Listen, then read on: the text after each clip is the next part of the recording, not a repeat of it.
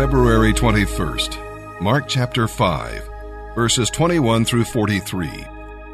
When Jesus went back across to the other side of the lake, a large crowd gathered around him on the shore. A leader of the local synagogue, whose name was Jairus, came and fell down before him, pleading with him to heal his little daughter. "She is about to die," he said in desperation. "Please come and place your hands on her. Heal her so she can live." Jesus went with him, and the crowd thronged behind. And there was a woman in the crowd who had had a hemorrhage for 12 years. She had suffered a great deal from many doctors through the years and had spent everything she had to pay them. But she had gotten no better. In fact, she was worse. She had heard about Jesus, so she came up behind him through the crowd and touched the fringe of his robe. For she thought to herself, "If I can just touch his clothing, I will be healed." Immediately the bleeding stopped, and she could feel that she had been healed. Jesus realized at once that healing power had gone out from him. So he turned around in the crowd and asked, "Who touched my clothes?" His disciples said to him, "All this crowd is pressing around you. How can you ask, 'Who touched me?'" But he kept on looking around to see who had done it.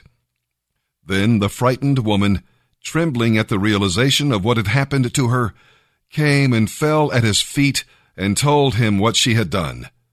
And he said to her, "Daughter, your faith has made you well. Go in peace. You have been healed."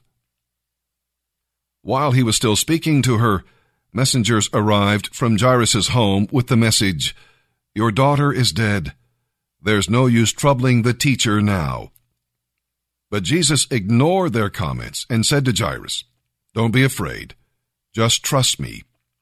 Then Jesus stopped the crowd and wouldn't let anyone go with him except Peter and James and John. When they came to the home of the synagogue leader, Jesus saw the commotion and the weeping and wailing. He went inside and spoke to the people. "Why all this weeping and commotion?" he asked. "The child isn't dead. She is only asleep." The crowd laughed at him, but he told them all to go outside. Then he took the girl's father and mother and his 3 disciples into the room where the girl was lying. Holding her hand, he said to her, "Get up, little girl." And the girl, who was 12 years old, immediately stood up and walked around. Her parents were absolutely overwhelmed. Jesus commanded them not to tell anyone what had happened, and he told them to give her something to eat. Psalm chapter 38, verses 1 through 22. This is the third of what we call the penitential psalms, and it reveals what happens to you when you sin. We'll learn about what God does. See, God loves you too much to allow you to sin and get away with it. If you disobey, he will first rebuke you and then chasten you.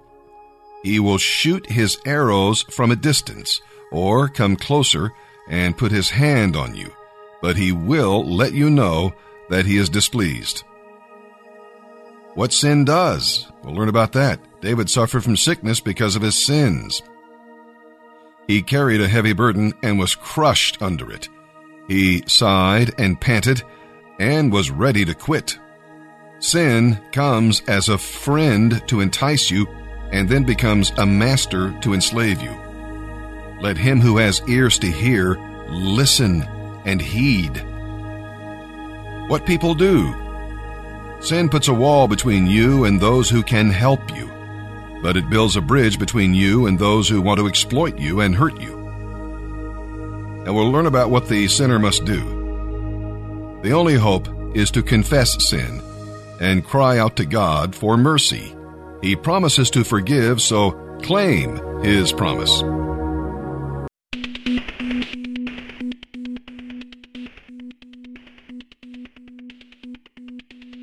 In the area of sex and sexuality, I think we all know something's terribly wrong. Nobody's exempt.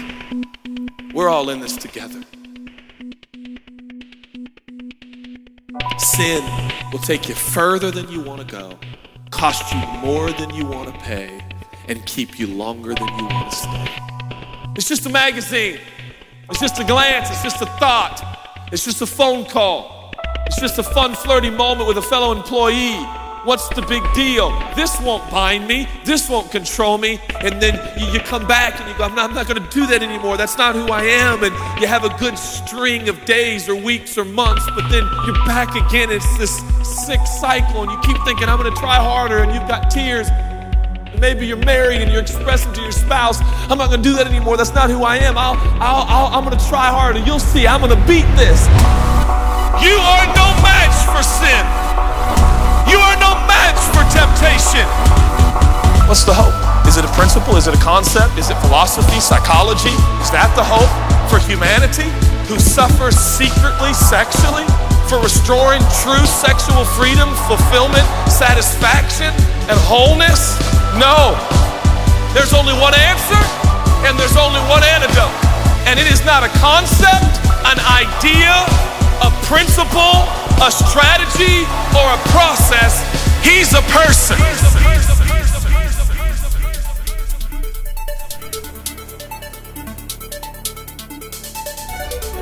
The only hope for sexual purity in today's society is the beauty and the majesty of Jesus.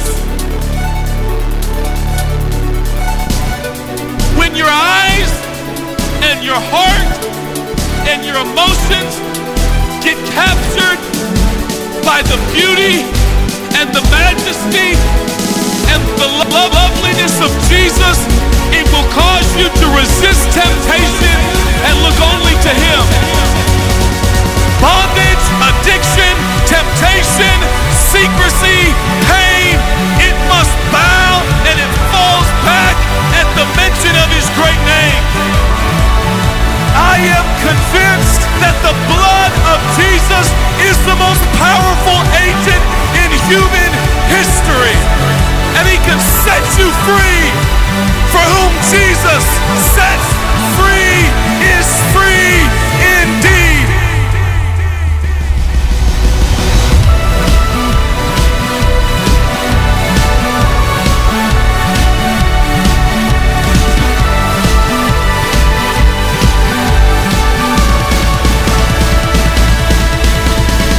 Jesus alone is the answer to your pain.